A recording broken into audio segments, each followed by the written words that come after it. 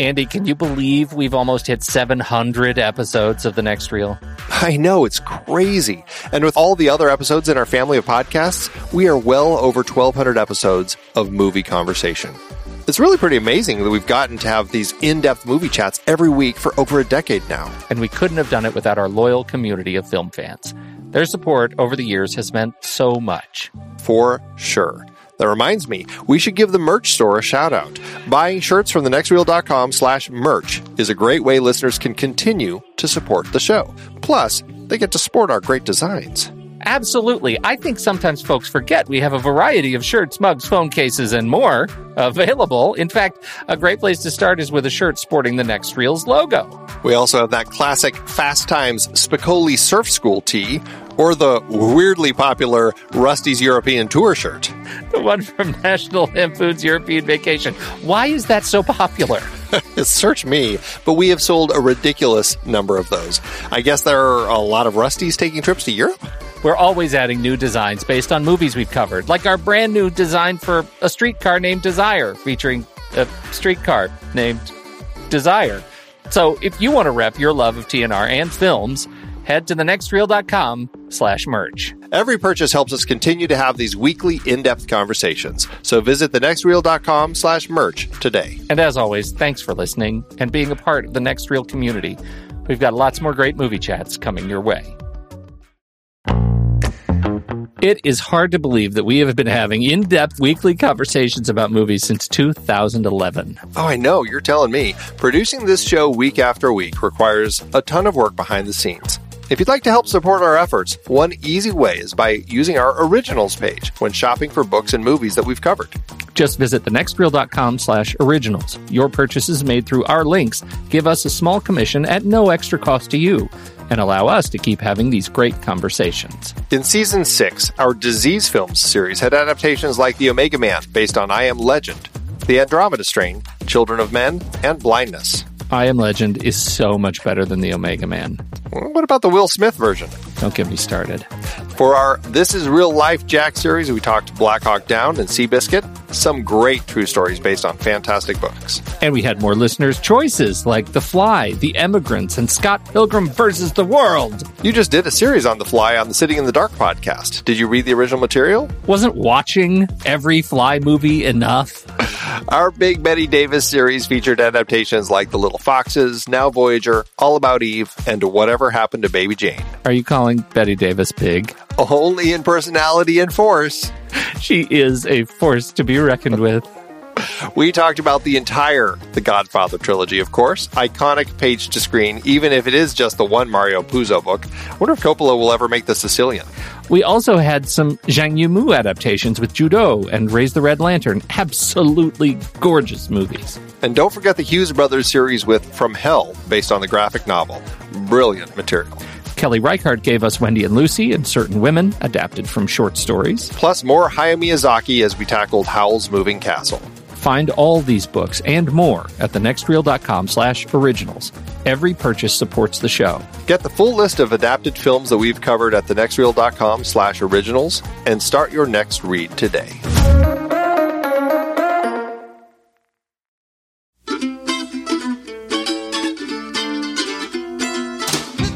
This is The Next Reel, everybody. I'm Pete Wright, and that over there is sensitive Andy Nelson. Hello. And we spoil movies. Tonight on the show, we're kicking off a new series on the films inspired by our first selection, Akira Kurosawa's 1954 classic, Seven Samurai.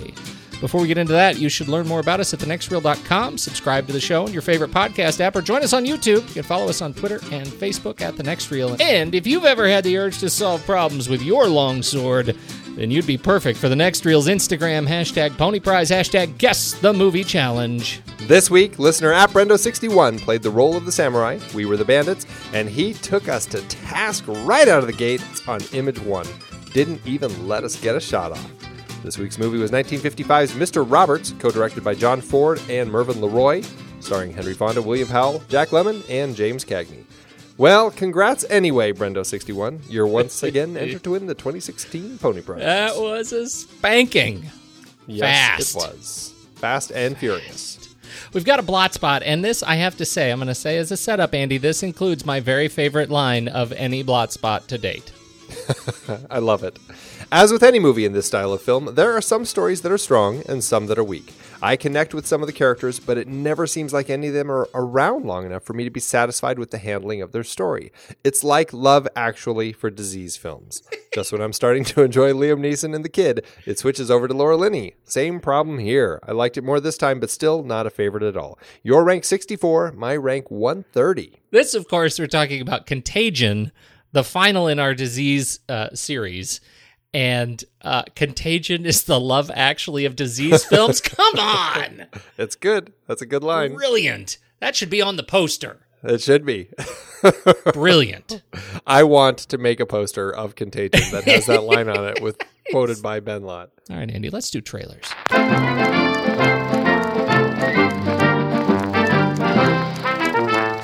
Do you want to cry first or after? Let's cry first. Oh, Andy, I'm so excited about this movie because anytime I see Dev Patel in a movie or TV show or anything, I want to shake that dude's hand, give him a really good pat on the back.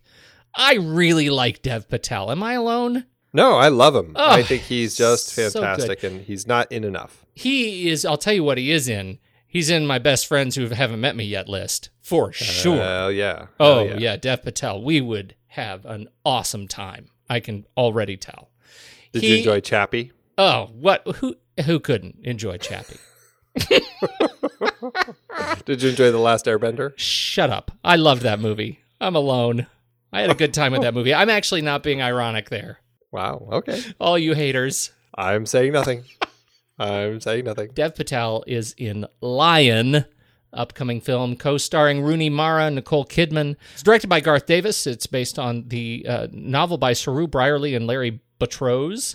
The screenplay adaptation by Luke Davies. Lion is a story of a 5-year-old Indian boy who gets he is left on a train, and the train takes off from a train station in Calcutta, and next thing you know, he's been adopted by a couple in Australia, and he lives his life as with this family, and as he sort of recovers the memories of his youth, he decides he's going to retrace his steps, returns to Calcutta, and tries to find his family. It's a great journey story. I think it looks like a really interesting one. It showcases a really interesting culture and country, and he is I think a wonderful voice to bring this story to screen. I love it. I love it. The trailer just is so right up my alley. It looks like a story I'm just going to be completely just crazy for. I hope. I mean, it looks like a really touching story. It's got some really interesting stuff going on in it. Garth Davis is a big commercial director. And although he did that Top of the Lake with Jane Campion, that mini-series that was supposed to be, I heard a lot of really interesting things about it. So I kind of am curious kind of how he's going to be as he kind of makes the shift over to doing more features. But yeah, especially because he really has done just mostly commercials. I mean, big commercials, Cadbury and Xbox and Toyota and all sorts of stuff. So I mean, it's a great step for him. And like you said, Dev Patel, I mean, he is great, and it has a really interesting cast. I really enjoy the people in it, and the story looks really interesting. I knew nothing about the book, nothing about the true story that this is based on. So I'm really curious about it, and I want to see it now. I'm really looking forward to it. I think it sounds great. It comes out November 25th, 2016. So I think it will probably be my birthday movie. Yeah, it's going to be a big Thanksgiving hit. Yeah, that's right. What's yours? Oh, Pete. So my trailer is for USS Indianapolis, Men of Courage. Now, I picked this because I, like so many people who have seen Jaws, probably know the story of the Indianapolis because Quint has a harrowing description of what happens with the Indianapolis, right? As the boat gets sunk, and then all the people go in the water, and the sharks, and when you look at the shark's eyes, the black eyes, it's like doll's eyes, and all that sort of great stuff. That's kind of all I know, though. And this was such a huge Navy disaster that I was like, well, they're making a movie about it. I'm curious to see how this turns out. Now, it is a Nicolas Cage movie. He plays the captain, and Tom Sizemore and Thomas Jane are in it. I don't know if any of that gives me hope. And Mario Van Peebles is directing it, which I think is a very interesting choice that he's coming on directing this. I don't know. I really just don't know what to think about this whole thing. I want it to be good because I think it could be a really interesting story. But when you watch the trailer, it's like, well, there's a touch of Titanic in there. There's a touch of Jaws. There's a touch of, all of the military tribunal sorts of stories.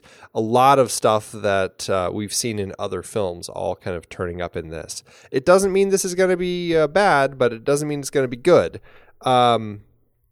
I don't know. I'm really torn, but I'm really curious about it because I am so curious about this story, and I always have been. And ever since Quint had that speech, I'm like, oh, that's a really an interesting story. I'd love to learn more about this. And of course, I've never sought more information on it, but now here's my chance, and I figured I'll at least give this one a rent.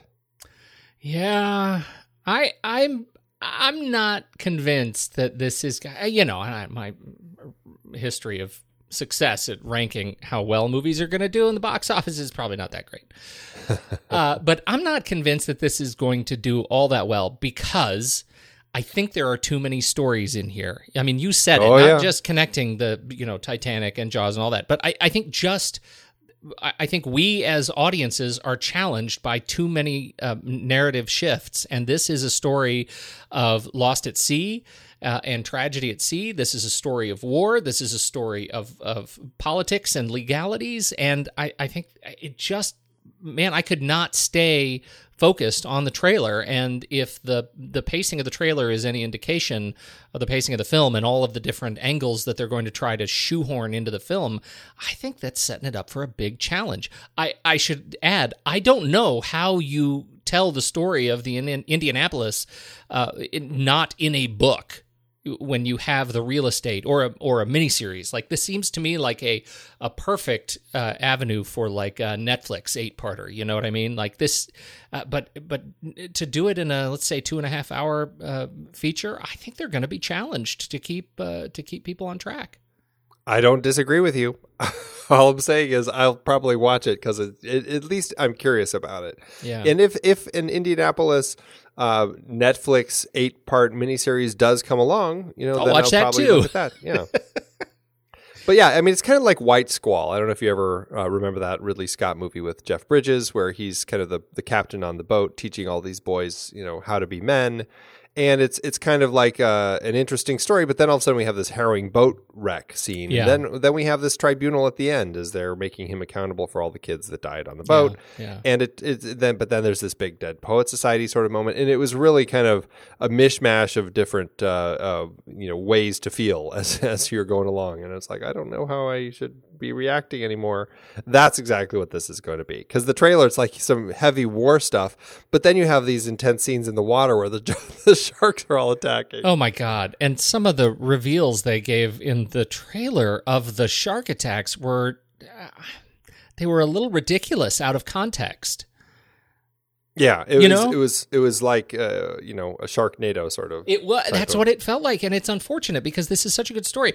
I look at it; it seems so ripe for a Band of Brothers treatment or a From the Earth to the Moon treatment, where you can sort of serialize or chapterize the different elements, and different points of view, and so it kind of saddens me to see it reduced to a feature a little bit in this day and age.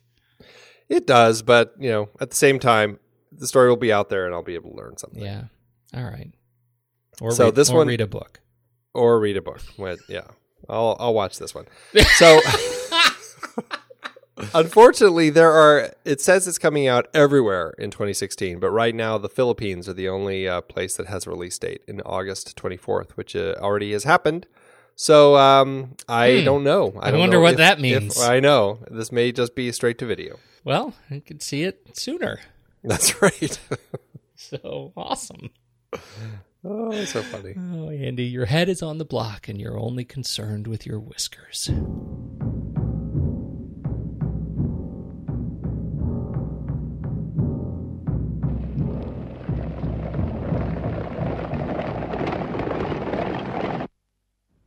ある山間の小さな村に侍の墓が4つ並んだ。 Seven Samurai, Andy. Seven Samurai. This is It's a big one. It's big. Epic. It's epic. You can tell it's epic because it's over 3 hours long. Yes. I think I read something that this was the second, next to Gone with the Wind. This was the next longest big success, cinema success. Yeah. How long of a list is that, I wonder? Big cinema successes at the 3.5 hour mark. I'd like to see that list. Long. I'd like to count that list on my fingers. This is 1954. It is an epic historical drama adventure. It is co-written, edited, and directed by Akira Kurosawa. And it's good. It's a good film. It's a good film. Now, it anchors a new series for us. We're calling it the Seven Samurai Family series.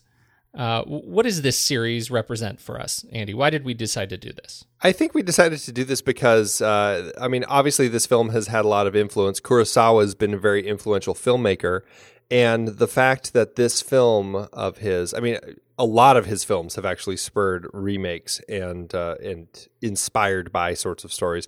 This one, though, we ended up focusing on.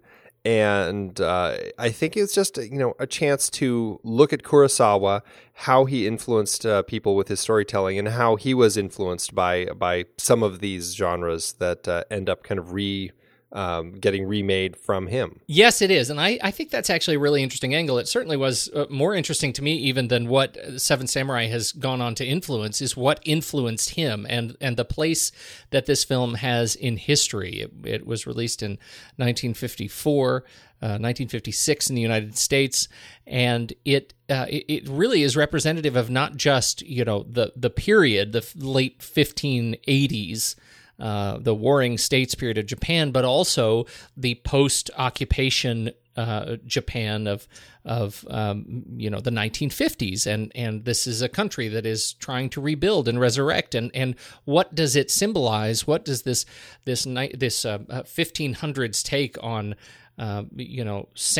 rogue samurai protecting a village of farmers? What does it mean for rebuilding the nation of Japan? And it represented so much change culturally, so much change sort of historically and launched such an era of like films through the 50s and 60s that I think it's really worth watching closely. Absolutely. Were you able to watch it in one sitting?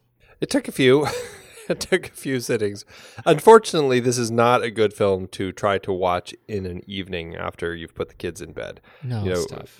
By the time they're in bed and then you sit down for a 3.5 hour film, it usually doesn't work out. Yeah. So it did take a few. Yeah. How did it hit you just in terms of entertainment value? Let's, did you enjoy watching it start to finish over however many days it took you? Well, this is one of those films that I feel like once I get started, it's like I'm never bored. It's amazing how fluid the story moves. It's amazing how much interest I have in it as it's unfolding, how much I enjoy all of the characters, how funny it is, the way that he constructs scenes and the way that he edits everything together is just so alive and kinetic. And I really, I'm just drawn in right away. And I'm instantly connected to everybody. It's just it's such an easy film to connect to, I feel. I think that's exactly right. And one of the things that surprises me consistently about this film, I think probably because now I've seen it several times straight through, but it is so easy to pick up just about anywhere in the film. Scrub to any point in the film, and you pick it up and are just as engaged as starting it from scratch. So it's pretty easy to serialize at 3.5 hours. You could watch 22 minutes a night and finish it in a TV season, and you would love it still just as much as watching it in one film. I really enjoyed it in that regard. I think it's really fun.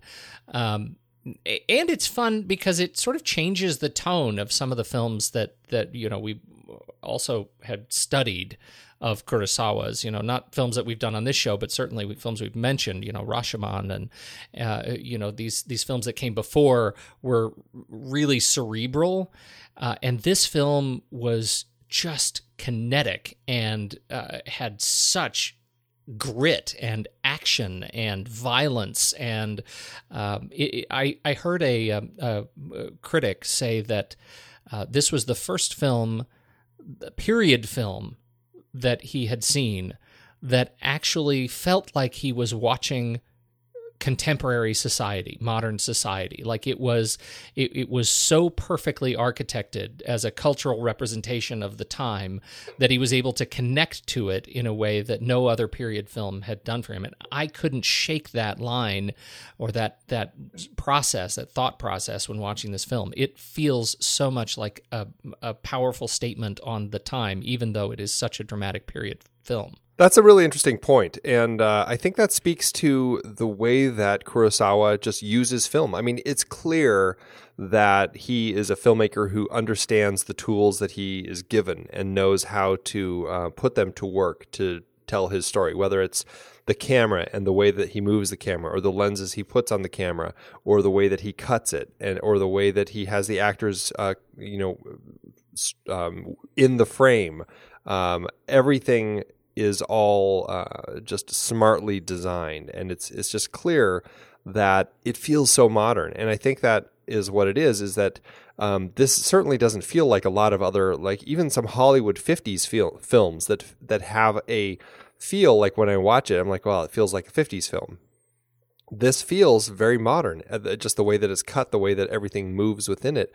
Everything feels vibrant and alive. The way the characters even interact, it just feels so much more alive than and present. I feel like I'm really present with everything. Yeah. I think that's a really fascinating thing about this film is just how well it sustains that connection and that narrative as you watch it even today. Decades later. It's a fascinating look at so many things about Japan. It's kind of pivot around this film. One statement of Japanese filmmaking leading up to this point was that it was a celebration sort of culturally of the Japanese war machine. And Japan after the war had a long period of rebuilding, and many look at this film as something that served to reassert Japan for something that wasn't their military post-occupation, right? This is a film that, even though it's violent and gritty and it is about ultimately battle, it doesn't celebrate the battle as something to as a thing of honor. In fact, many of the heroic characters in the film actually shun the violence and actually regret the fact that the violence is happening. They do it out of honor, out of loyalty, out of bravery, out of fitness and responsibility to the group. But it is something that is done with great respect and often dread, and I think that's a really interesting thing that he brings up in this film. Another thing that I think is fascinating is this loyalty to Lord. It's called the Seven Samurai, but these guys are not actually samurai, right? They're disgraced. They have no lord, and that is also a new thing that Kurosawa is pivoting here from the samurai stories that came before. Well, and when we say disgraced, we should make clear it's not like they were. It's not like they were kicked out. A disgraced samurai is because their lord was killed, right, and they weren't able to find anyone else to hire them. Basically, right? Yes. Yeah. So that's a kind of a disgraced samurai, and that kind of makes them a ronin. And now they kind of wander looking for work. I mean, they're unemployed knights looking for work. Is yes, what they are. That's right. And so it is another one of these critics that I was watching in this fantastic documentary on the sources and inspirations of thematic inspirations of Seven Samurai, talks about how this same loyalty persists even today. Loyalty to company is very much the loyalty to Lord kind of aesthete that comes from these early days of the samurai. I think that's a fascinating connection. But Interestingly, proper samurai led very boring lives. They were, in some cases, called bureaucrats, right? They served at the pleasure of their lord. They weren't always of this glorious military, glorious strategic persona. They were often, politicians serving at the pleasure of their lord. And so that is one of the reasons that these Ronin stories became so fascinating in Chinese culture, that these Ronin films, in large part inspired by Seven Samurai, but certainly leading up to Seven Samurai through the 30s and 40s, were so great because regular samurai were super boring. It was the disgraced ones that actually had some excitement in them. They were the ones who actually broke the rules, and so it was kind of more fun to watch them. So I thought that was a really interesting angle. But even with the samurai, they had a whole genre, the Chambara, where, it was all just like the action and swordplay movies. It's like, we have all these different genres of these action films that would happen. Obviously, Westerns ties in pretty closely to the Chambara, as far as from our perspective. But you could look at there's the sword and sandal films. All these different types of genre films, and it was very much a genre film. These were movies at the time that were really designed to just be action and swordplay, and it was almost much more kabuki like the way that they would move and everything, and the way that it was really focused on that swordplay, on that action. And that's something that Kurosawa actually looked at in these films, because he didn't want to do a samurai film. This was his first film. That was his first samurai film. And up until this point, he'd been doing a variety of other films and period films, certainly, but and maybe they might have had a samurai in them, but it wasn't like a samurai film. And he really was trying to avoid doing kind of one of these Chambara types of just sword fight films. And so he said, he actually heard about this story of these farmers hiring some samurai to defend them from some bandits, and he had heard that a real story of this, and he's like, oh, that would be interesting. And so he, along with Shinobu Hashimoto and Hideo Oguni, wrote this script apparently in 6 weeks, quite quick considering how long it is. But I guess they were, they locked themselves away in some little spa and just kind of stayed there and enjoyed themselves writing for 6 weeks. But he wanted to make a samurai film that actually looked at all of this stuff in a much more realistic sort of way. He had these samurai. You have 7 of them of all varying skill sets. But Kyuzo, the silent one, he's really only kind of the real strong type of samurai that you would expect to see in kind of a samurai movie.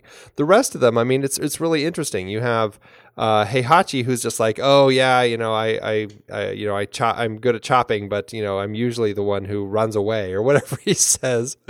And then when Kambei, when he brings his old buddy Shichiroji on to join him, Shichiroji, they're talking about how he was on the losing side of this thing and how he escaped this whole thing by basically hiding in the bushes until everybody had left. And it's like, these are the samurai. Great. Yeah, they're not great samurai. And I think that's really interesting that he kind of defines these samurai in ways that are not the typical ones that you would find in the Chambara. And I think that is what ends up making this film much more interesting. Well, it is. It's so funny. That's another theme that I think is certainly rooted in reality, but also cross-culturally relevant.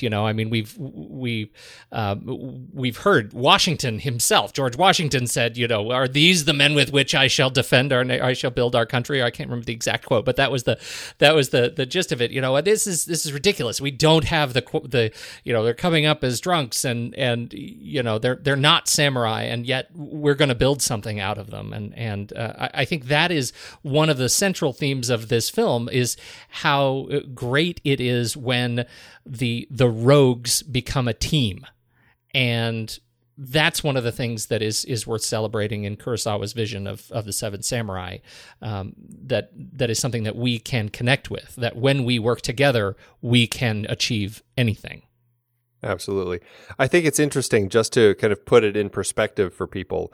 At the time when this movie came out in 1954 in Japan, there were the movie industry was huge in Japan at this point.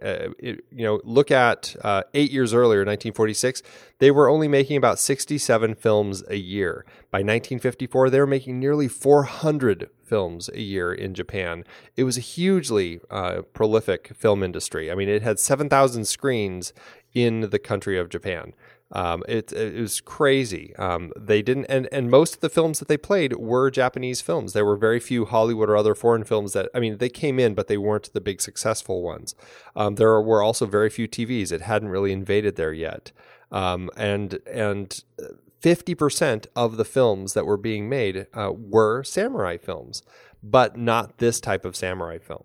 So it's really interesting just to kind of look at that perspective shift on why he was maybe trying to avoid doing a samurai film, but then why he did and chose to do it in a way that made it stand out a little bit more. Well, what's another thing that's really interesting about it is when you look on what he had to, or what he would have had to go through. I guess it was unclear exactly what the turnover was, but leading up to 1952, when the occupation ended in Japan, up to that point, filmmakers had to have the American forces had to approve all film projects, right? Because it was a they didn't want anything that would stir up any sort of foment rebellion, right? And upset the people. And so many of these earlier samurai films were lacked the heart of the samurai, lacked the story of feudalism, lacked the story that would incite action or discontent because they were not approved. Those stories would not have been approved. In this case, he was able to deliver one of the very first commentaries on society and war, and do it in a way that delivered both the action and the heart, and that is, in large part, as you say, what kickstarted the golden age of the samurai film well into the 60s. Absolutely. Yeah, this is kind of where it all kicked off, and made it really international. Yeah. Before this, it was really just kind of a cultural thing in Japan. They hadn't really broken into the international waters, and or at least in any big way. And this was a big change. And you liked all the swearing. Yeah, it's just funny that a film, again, it's modern subtitles, but it's interesting. It sounds like the words were in there, but just perhaps in the past they subtitled them in a way that was more, appropriate for the time in America. But now I think they're okay, kind of letting loose a little bit more. So it was interesting to see, because you don't hear that in films from the 50s so often, where somebody actually, throws a few little swear words at you. The Japanese are usually so polite. You just don't expect it. Wonderful quote. Kurosawa is one of the great poets of screen violence. And that is certainly, I think, on display here. It is really artfully delivered and yet grittily displayed. All of the samurai in the film that are killed, of our 7 samurai, die by guns. And that is its own commentary, yes? It's interesting that it is really speaking to the way that that he saw these people changing, and how this whole lifestyle was ending. And you definitely see it at the end of the film. The samurai are done. They recognize this was a victory, but it really is only a victory for the other people that they helped, the farmers. The samurai way of life is gone. And it's an interesting reflection that Kurosawa has on kind of the society at the time. What did you think about his, just in terms of his, the inspiration that we see of other filmmakers in this film? There was this contest that the Criterion Collection had when they were giving away this enormous box set of his, where you had to come up with something describing Kurosawa. And the winner came up with your favorite director's favorite director, which was short and quippy, but I think it actually defines it pretty well, where, this is a guy who just understood the tools and everybody was ripping him off or paying homage to him or whatever you want to say.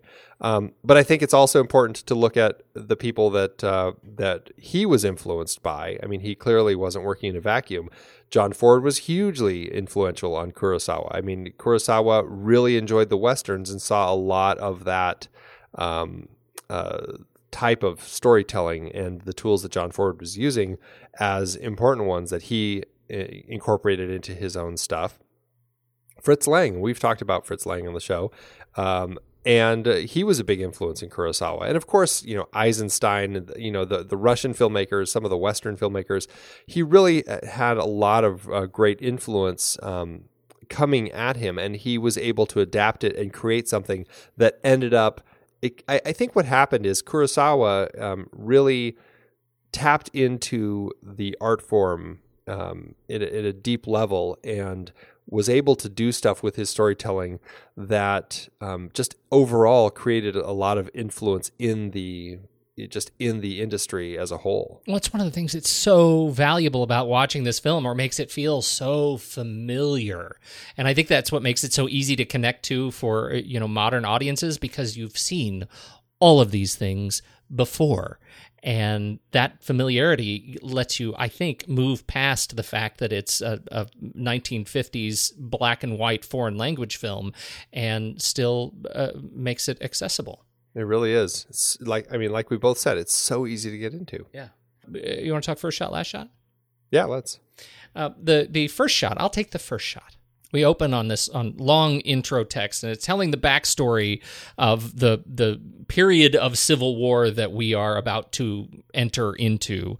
And then we get horsemen coming over a backlit horizon. These are the bandits, but it doesn't matter. You've seen them coming over the horizon before. It is an incredibly compelling image.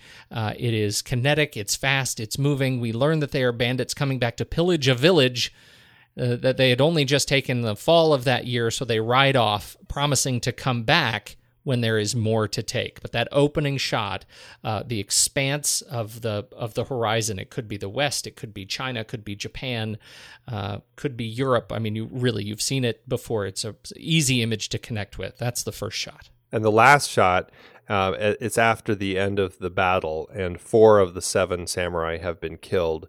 And we end with 2 of the 3 remaining samurai looking at the village as all the villagers are celebrating. They're all singing and planting the rice in their fields. Our 3rd samurai, of course, has kind of stepped away as he's kind of torn between his love for the girl and the samurai way, even though he knows he's going to take the samurai way. And these last 2 samurai have a conversation about how it's really this victory for these villagers, and how it's kind of, acknowledging this is kind of the end of them. And then we tilt up, we linger on those 4 graves on the hill, beautifully designed, just very artful in the perfect symmetry we have on the screen of the 4 mounds of earth, with each with a sword stuck in it, as we end, kind of the end of the era for these guys. We don't end on the happy villagers. It's very interesting, we end on the 4 dead samurai. I love the connection between these two. What begins with life, even though it begins with life of the bad guys, it begins with life and it ends in death. And I think that tells its own story. And I think it also just sets it up really well for just a place of time and just a sense of space that we're in. I love that it does end on the dead samurai. I mean, it's called 7 Samurai. Obviously, the film focuses on them, not the villagers. That would be a totally different story. We have a connection to the villagers, and we're enjoying the fact that there was this victory and they're happy and everything. But I think that smartly they choose to end this story on it starts with these bandits coming in to do this raid, and it ends with this powerful shot of these samurai who had defended against these bandits, now dead. Again, it's just all part of this way of life. The farmers, they will kind of continue. This thread of the farmers will always be there, but this world of bandits and samurai it's all fading away. Yeah, it's back to that theme of regret and what hath we wrought? This is what fighting leads to, and this is what our fighting has led to in Japan in the 50s, and this is what it looks like. It all ends in graves on a hill. And so many of these bandits, what I think is interesting is the bandits often were Ronin. When they couldn't find anyone to work with, they couldn't get any jobs or anything, they would become bandits. And it's entirely possible that this group of bandits that our seven samurai are fighting against are all ex-samurai themselves. Right. Let's talk about the cast. Great cast. Let's start with the samurai. Yes. Is it fair to say the biggest name is Toshiro Mifune as Kikuchiyo? I think that's definitely fair. I mean, Mifune, I think, is probably the biggest one. I mean, he's the one who really broke out internationally. He had done 16 films with Kurosawa. He'd done a lot of stuff with him, and was just a very busy actor. But he's really the one who broke internationally out of this group. I mean, he became very much an international face. Popping up in all sorts of things. I mean, even. Wasn't he in 1941? Yeah, right. That's right.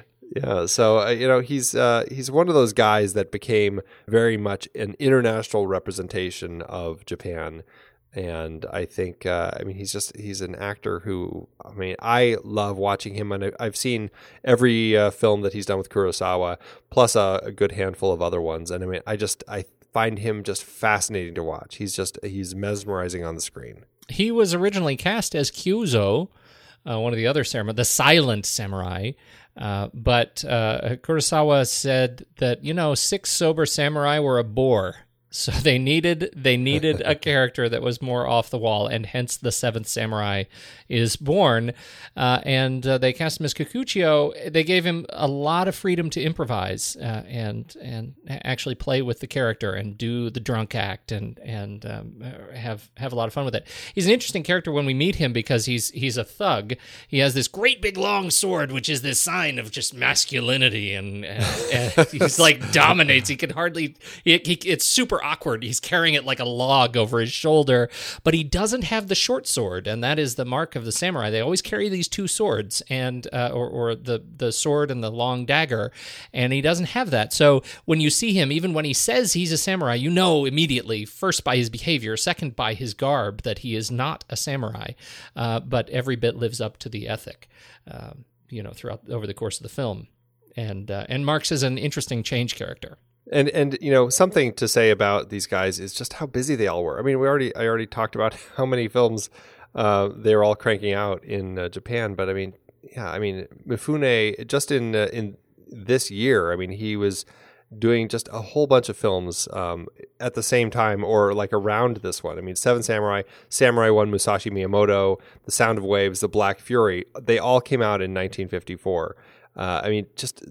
Just incredibly busy people making films. 182 credits this man has. Takashi Shimura played Kanbei Shimada. I wish I had the temperament to be Kanbei.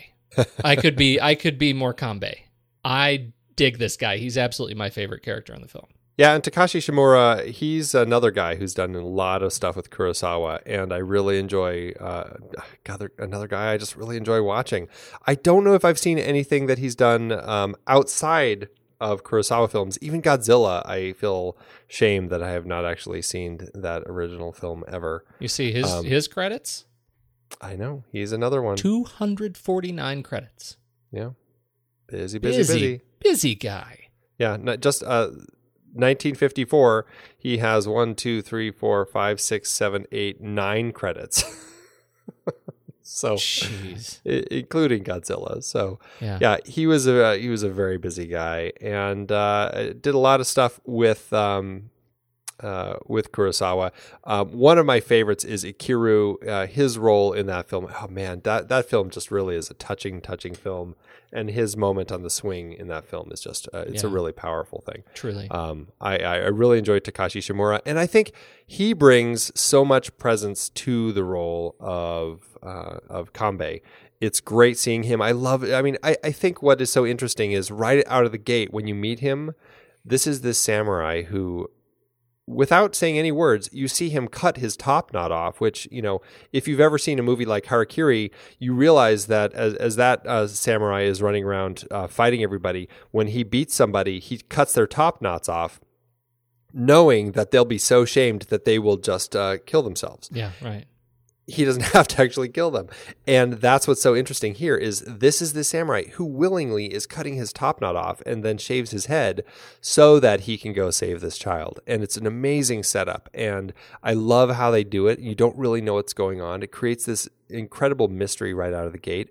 And it gives you this introduction to this character who brings so much pathos to the story and is this just a really interesting connection as he kind of guides this group and creates this group and then helps these villagers. It's really touching.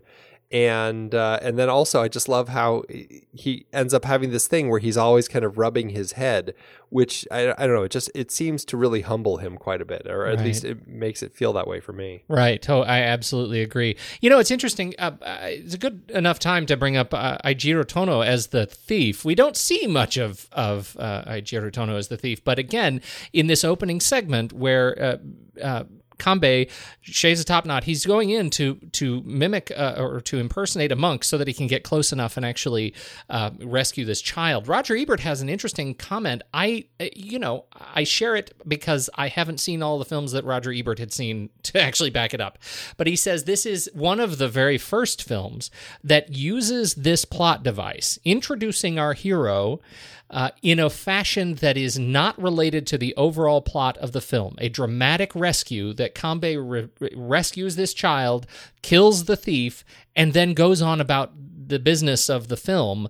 That's a trope that started, if not here, this was deeply influential to all of those other films that we see. Pretty much name a Marvel film and you've seen this trope. This is the superhero introduction, and I think it felt again so familiar. It's so funny that it's so true. Yeah. It really is. It's a really interesting scene.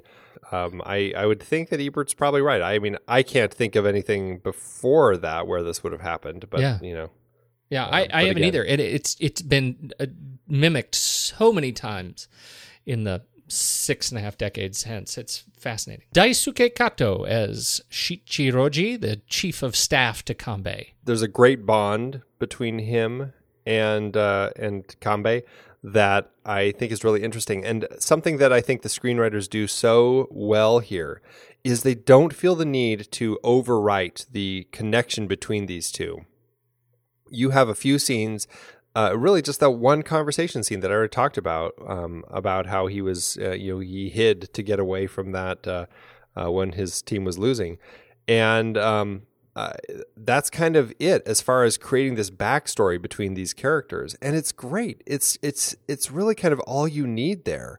And then the fact that they have that final conversation, I think really just reaffirms this place that these two guys have and how they have gone through this many times. It's great. I love these two together. Yeah, I do too. And I love that, this is another one of those films. I mean, he's got 209 credits, Daisuke Kato. And again, it's like this whole cast just moves from movie to movie, Seven Samurai, Yojimbo, Rashomon, Ikuru, they're in all of them. And I think that's just, they make such a fantastic team. Absolutely. An on-screen team, if not a literal team.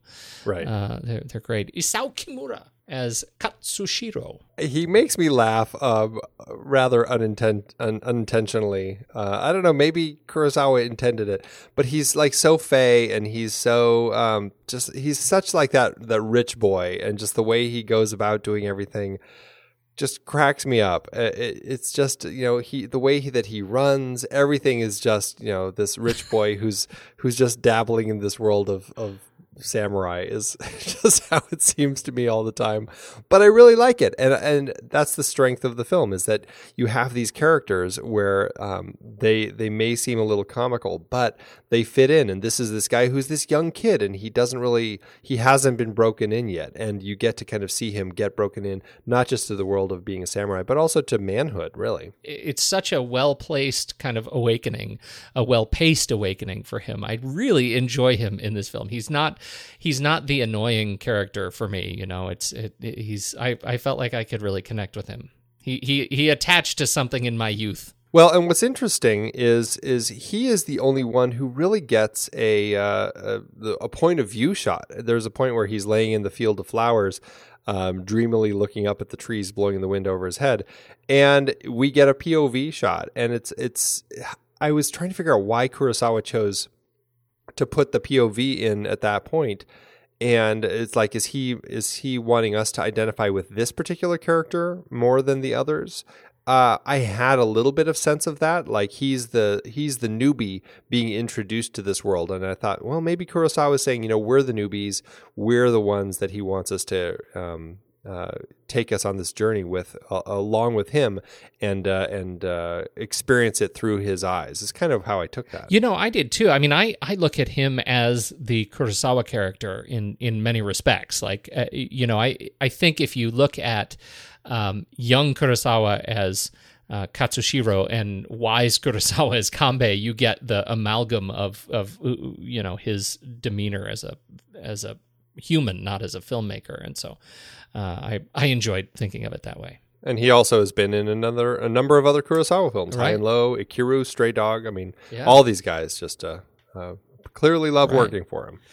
Minoru Chiaki is Heihachi. Heihachi.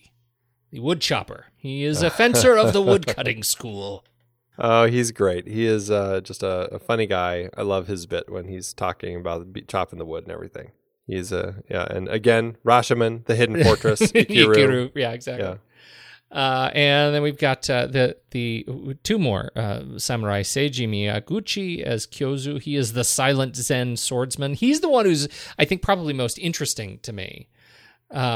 He is often compared to this archetype of Miyamoto Musashi, and Musashi was a very, very famous figure in Japanese history. He was a swordsman, a warrior, a ronin, and he's one of those, like, his supposed record is that he's undefeated for supposedly over 60 duels, which is nearly double the next most legendary swordsman in Japan, in historic Japan. He wrote a book called The Book of Five Rings on strategy and tactics, but he is also one of these guys who became a fictional character based on his own archetype over many hundreds of years of storytelling about him.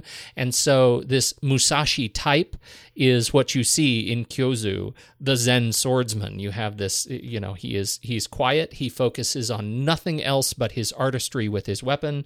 And I think Seiji Miyaguchi displays the Musashi type with aplomb.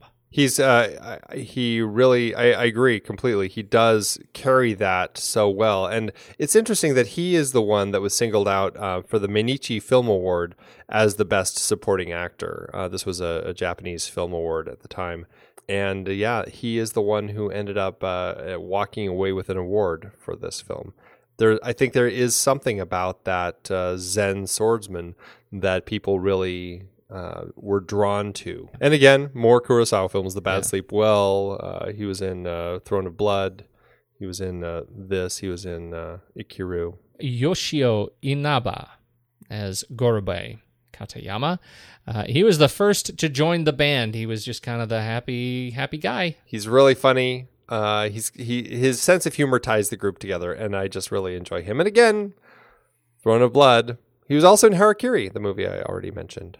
They get around these guys. Yes, they do. Gorobei's joviality made it hard to watch him go.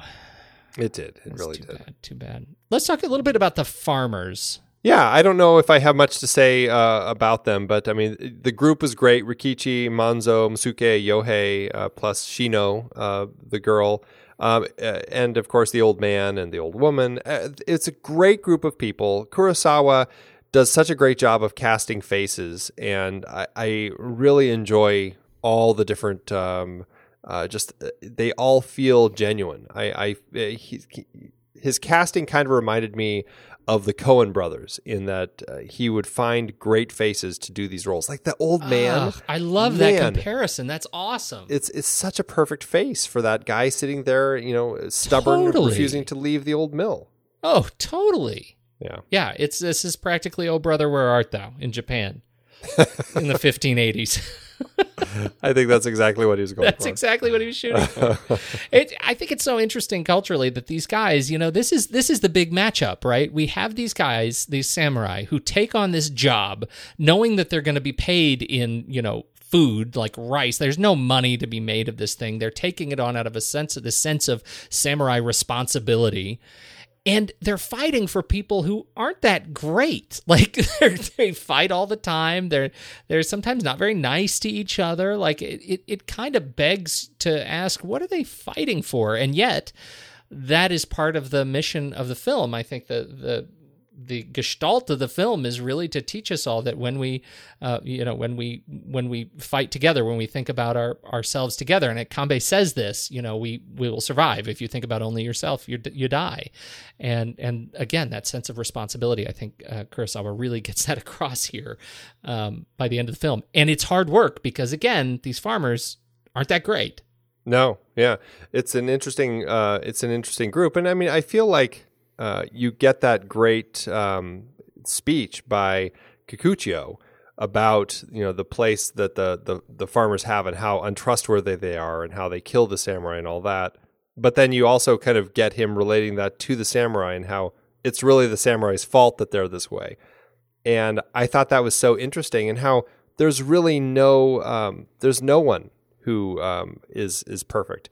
Everybody has issues, and I thought that was such an interesting way to kind of explore this, and how it's the nature of the world, and you're not really going to be able to break free, especially in this society where it's all these castes exist, and you're not allowed to leave them. I mean, a samurai couldn't just stop fighting when he lost his master and just say, "Hey, I'll just be a farmer now."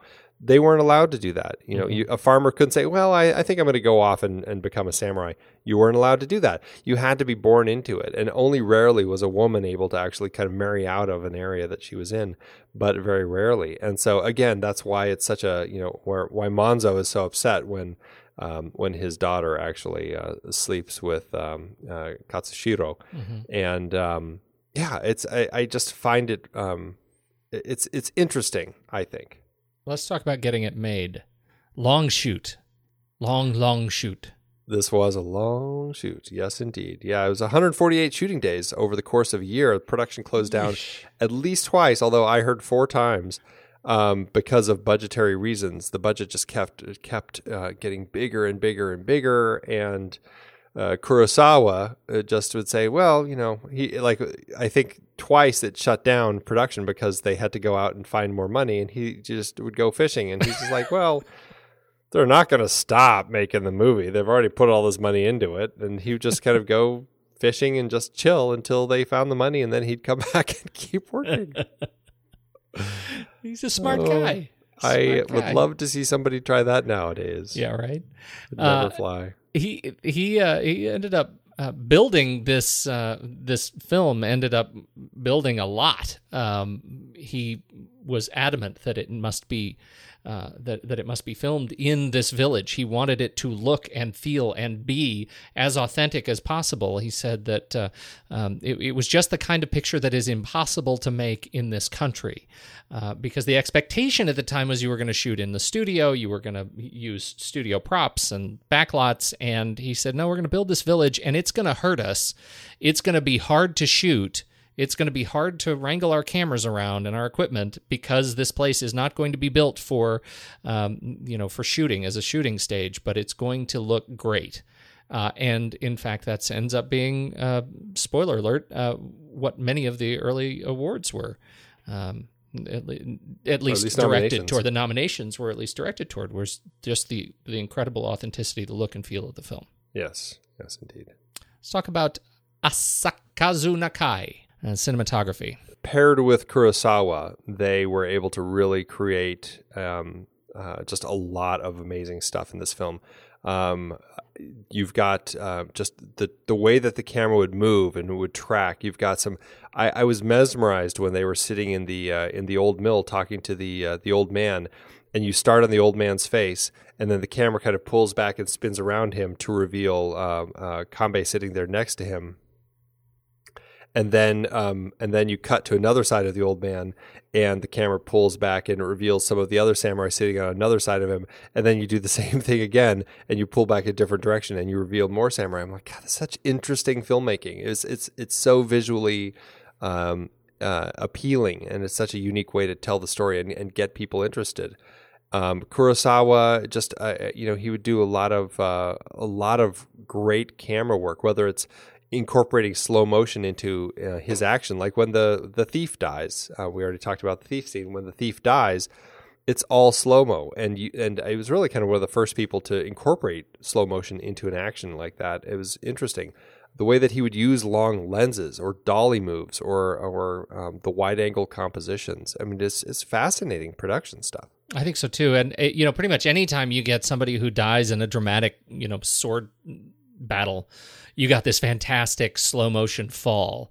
And the thing that I found myself really centering on every time somebody fell was just the amount of dirt and filth that ends up just bursting up from the ground. Like it is so beautifully captured, this sense of just filth and desolation after such battle takes place in this little village. It's just gorgeous. Well, it's an interesting connection that he has tying these stories to nature, I think, because that certainly is a theme that runs through his films, is just the connection to nature. And here you've got, there's so much dirt, like when the wind blows. It is really dusty dirt, dusty wind.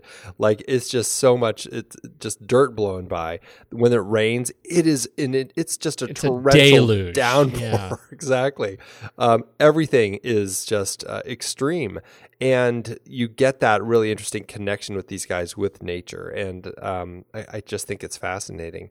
And I love, going back to just the framing and stuff, but the way that he would frame his shots. Such interesting compositions, whether it was a wide angle and you have like all 7 samurai in a shot and the village and everything, or if it's a group of people sitting in a room, he really, you could tell that this was a guy who studied a lot of artists.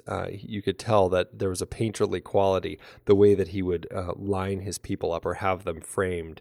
Just some beautiful shots. Like there's a shot early, going back to the thief scene, when you have our farmers talking, trying to figure out what's going on.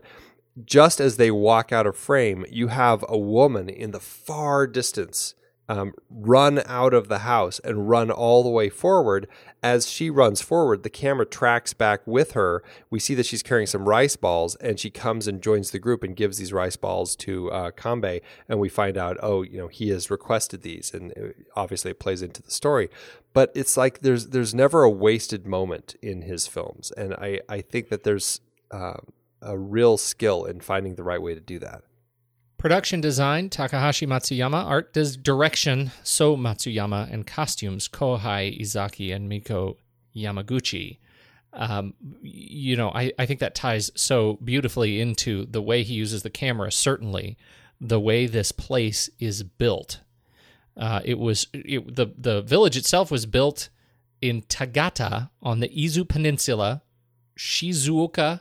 I think there's only one city, if I read correctly, that is to this day still exists in this area of Japan. But he built this from scratch and decked it out with just beautiful period work. And this ended up being quite a departure from the films, as we alluded to already, the films of the 30s depicting these wars. They were much more theatrical. Yeah, we removed from that that kabuki type of production, the chambara. Everything is done in a much more realistic sort of way. Even though he didn't go into this saying, "Oh, I'm going to make a serious period story about this." He went in saying, "I'm going to make an entertaining film that people can really enjoy and get into." But he wanted to do it in a really, really realistic way, which I think works really nicely here. Except, I will say, except for the bald caps. Definitely period bald caps. Were they? Was That's the thing. that the big thing back It then? was authentic. Yeah, and sometimes the makeup did seem like it was going a little kabuki, like when Kikuchio comes in drunk, when he's kind of introduced to the whole group, and Katsushiro bops him on the head. His look seems a little more on the kabuki side, and sometimes the guy who brings Kikuchio in, I can't remember that character's name, but he seemed a little kabuki. Like there were some characters who were a little broad. Yes, I would agree with that. But for the most part, pretty authentic. Not as authentic as the arrows. No, Those are authentic. those were really authentic. Yeah, they were saying, and I can't 100% verify, but what it sounded like is what these guys were doing is to create the arrow effects. They were just using real arrows, and so when somebody would get shot with an arrow, they would have plank of wood in their under their clothes, and an expert archer standing off screen who would shoot an arrow into the block of wood. That is so horrible.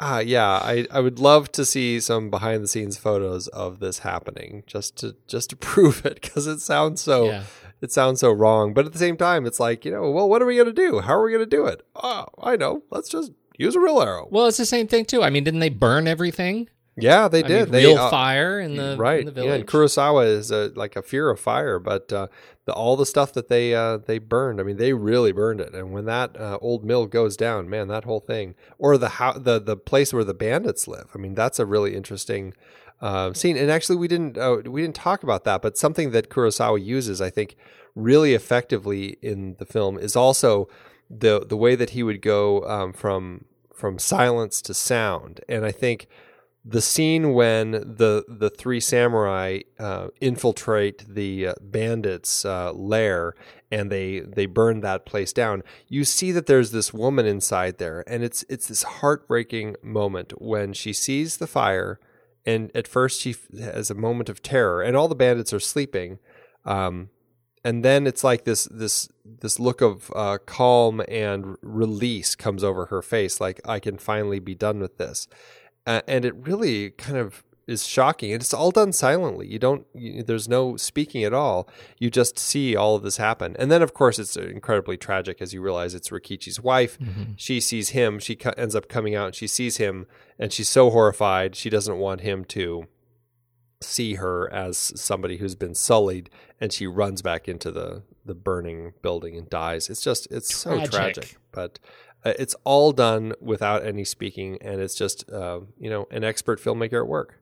Much of the grit in the fighting comes from Yoshio Sugino, who I think this was his first film. He was a career martial artist and teacher. He studied with the founder of judo and the founder of aikido in the 20s and 30s, and opened up his own dojo in Kawasaki, Japan. During World War II, he lost his dojo and everything. He moved to Fukushima. He continued doing his training, ended up being asked personally by the Kurosawa team to come and train in sword work for all the actors on Seven Samurai, and that started his career as a film person in the 1950s. I thought that was very interesting. So doing all the sword play, doing all the sword work, very cool. There you go. Let's talk a little bit about editing. Kurosawa edited this thing. Yeah, and I guess what he would do is he would go back at the end of a long day of filming and sit in an edit bay and edit. And he really felt that the only way when you're working on such a massive scale of a story, the only way to really have a handle on it is to constantly be editing it. And I think he does a great job creating the story here. And everybody says, he is an editor. Like, he is a master editor. He knows how to cut stuff together. And I think it's definitely clear here. I mean, he cut this together well. He's really good at intercutting the action together. The way that he incorporates wipes and dissolves, I think that's really interesting. I think George Lucas definitely pulled that from him. The way that he cuts on movement. I mean, everything that he does in the editing here I found really interesting. The one that always sticks in my head is when they're going to the bandits' place and you've got that great pan down, like the side of the hill, and just as you almost get to the bottom where I'm assuming where they are, then it wipes across from like left to right, and it creates this weird like diagonal, like what's going on moment as it kind of wipes to them in there. It's interesting the way that he chose to do that one. Absolutely, and Fumio Hayasaka did the music. Have you listened to the score isolated? I have, yes. Is it one that you return to time and again? No, I don't think so, but it's rare for me to return to scores from the 50s that often. I still like the themes. I think they're good themes. I just don't return to them. I think it's great music. I think it fits well in context of the film. But yeah, I don't return to it too often. Was it his last film or his last film with Kurosawa? His last film with Kurosawa. They were great friends from early on in their lives. And he got it's really sick or something. I'm not exactly sure what happened to him, but he ended up dying. He was on his deathbed shortly after this film, and still ended up writing like 3 or 4 more other scores from his deathbed before he died. But he didn't have. He only was 41 when he passed away. Oh, that is a huge shame. My goodness. And only 50 credits. 50 credits in his 15-year career. Yeah. Yeah, tuberculosis is what he died from. Tuberculosis. The release in the U.S., we've sort of talked about this when these foreign films get butchered for U.S. release. Did that happen here, or did we get, in the 1956 release, did we get the whole thing? No, it was truncated. Toho was really afraid that foreign markets would not jump on this 3.5-hour film, and so they chopped it. I think they brought it down to, they cut, I think, almost a whole hour out of it. 50 minutes is what they cut out.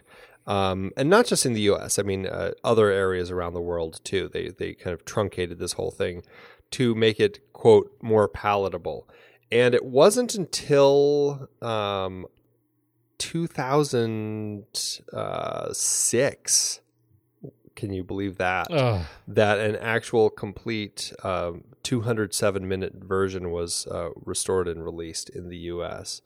It's crazy to think that it took that long. I mean, there were other versions. There was a 198-minute version on VHS, 190-minute, then it 203, and then finally the 207. So it's not like, by that point, it's not like people were missing that many minutes of it, sure.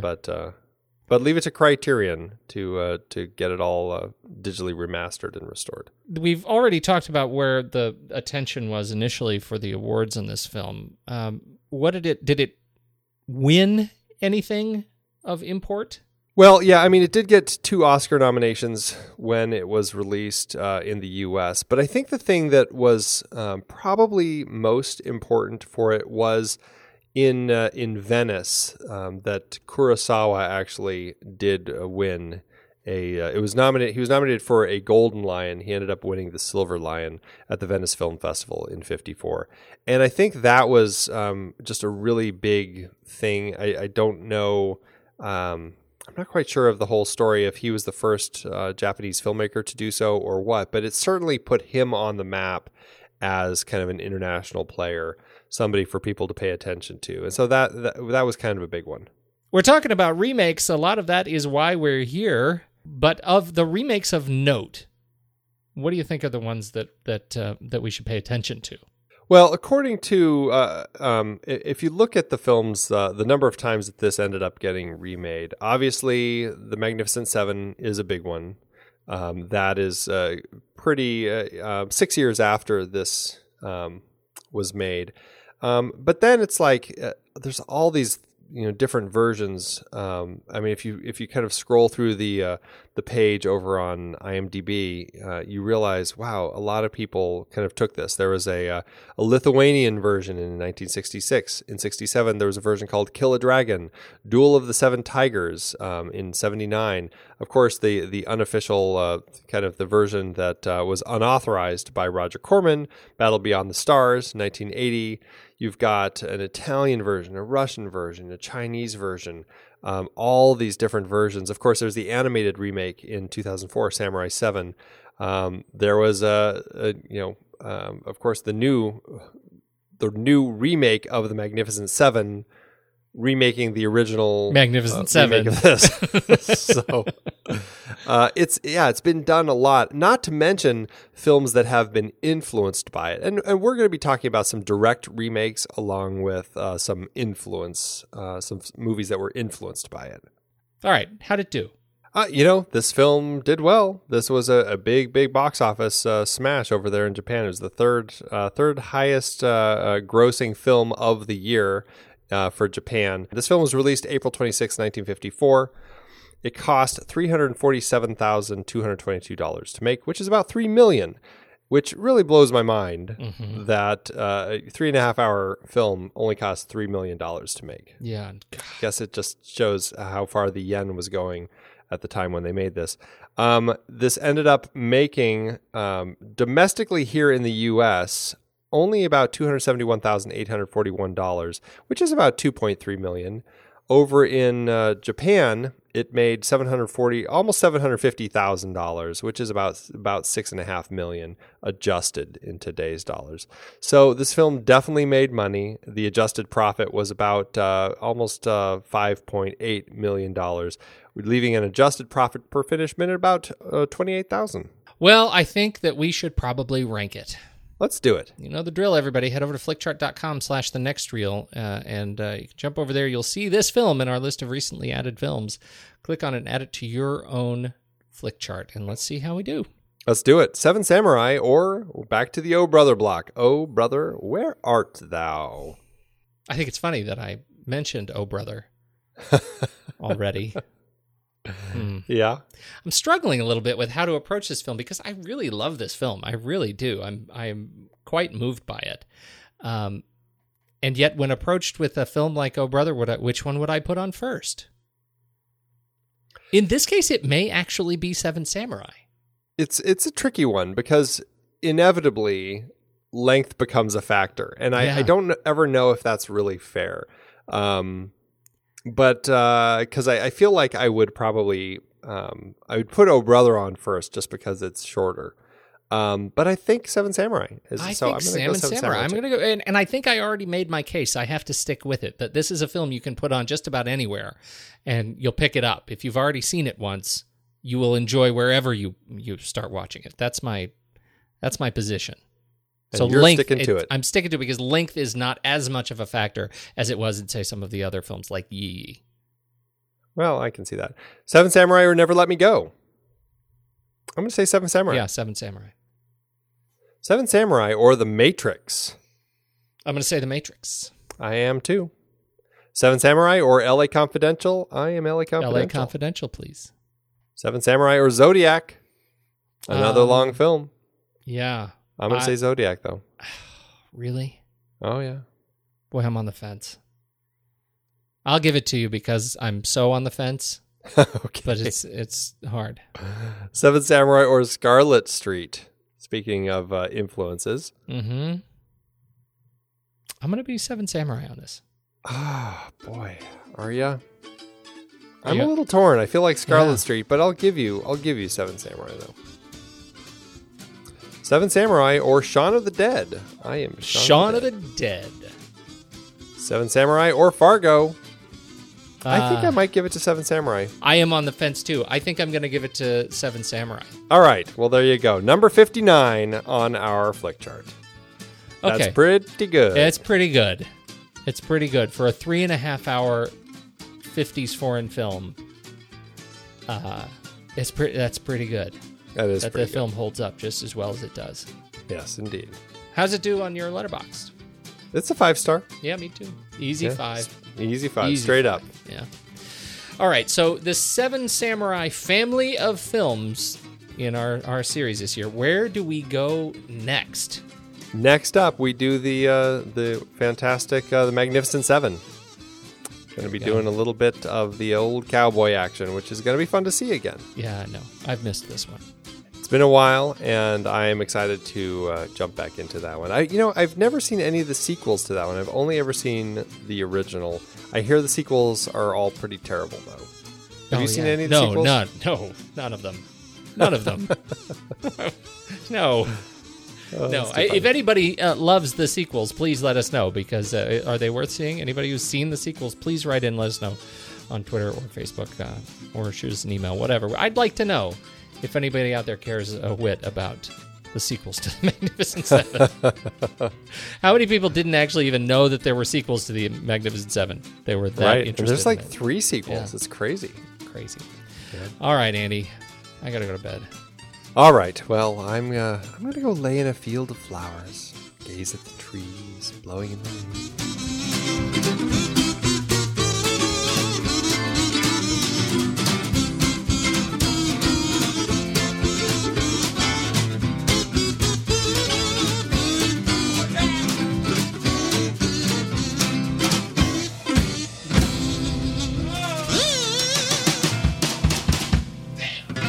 Amazon giveth, Andy. As Amazon always doeth. This one's by I Like Movies from February 14th, 2014.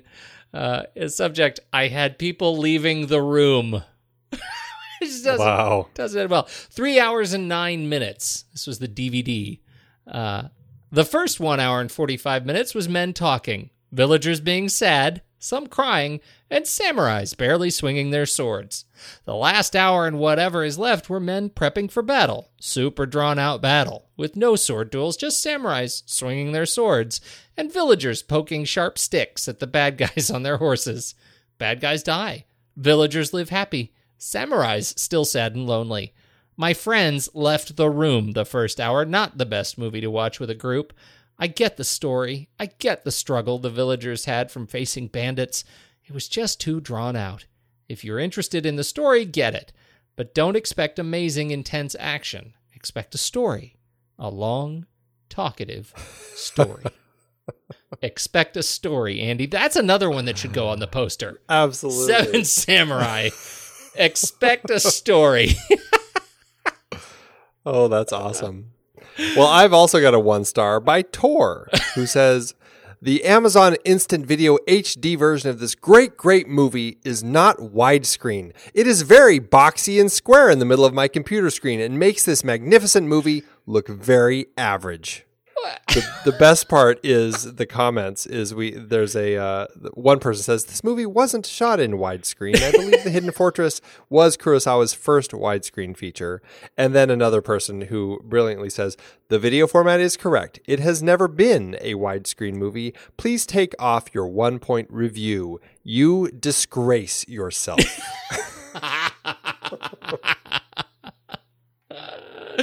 That's like the Love Actually of film reviews on Amazon.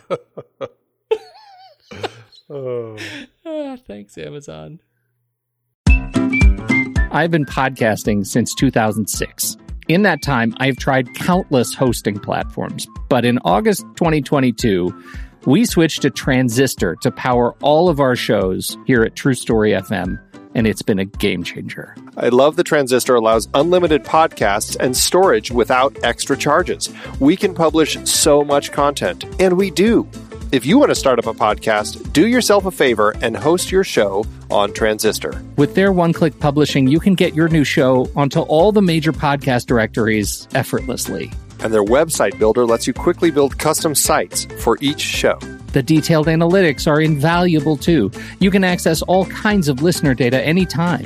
Oh, and the versatile players allow you to embed episodes anywhere to reach new listeners. Plus, the team behind Transistor is super responsive and keeps making the platform even better.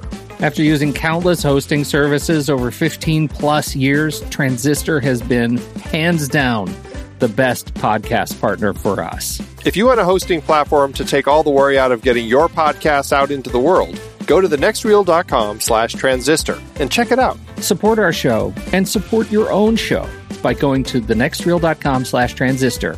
Start growing your podcast today.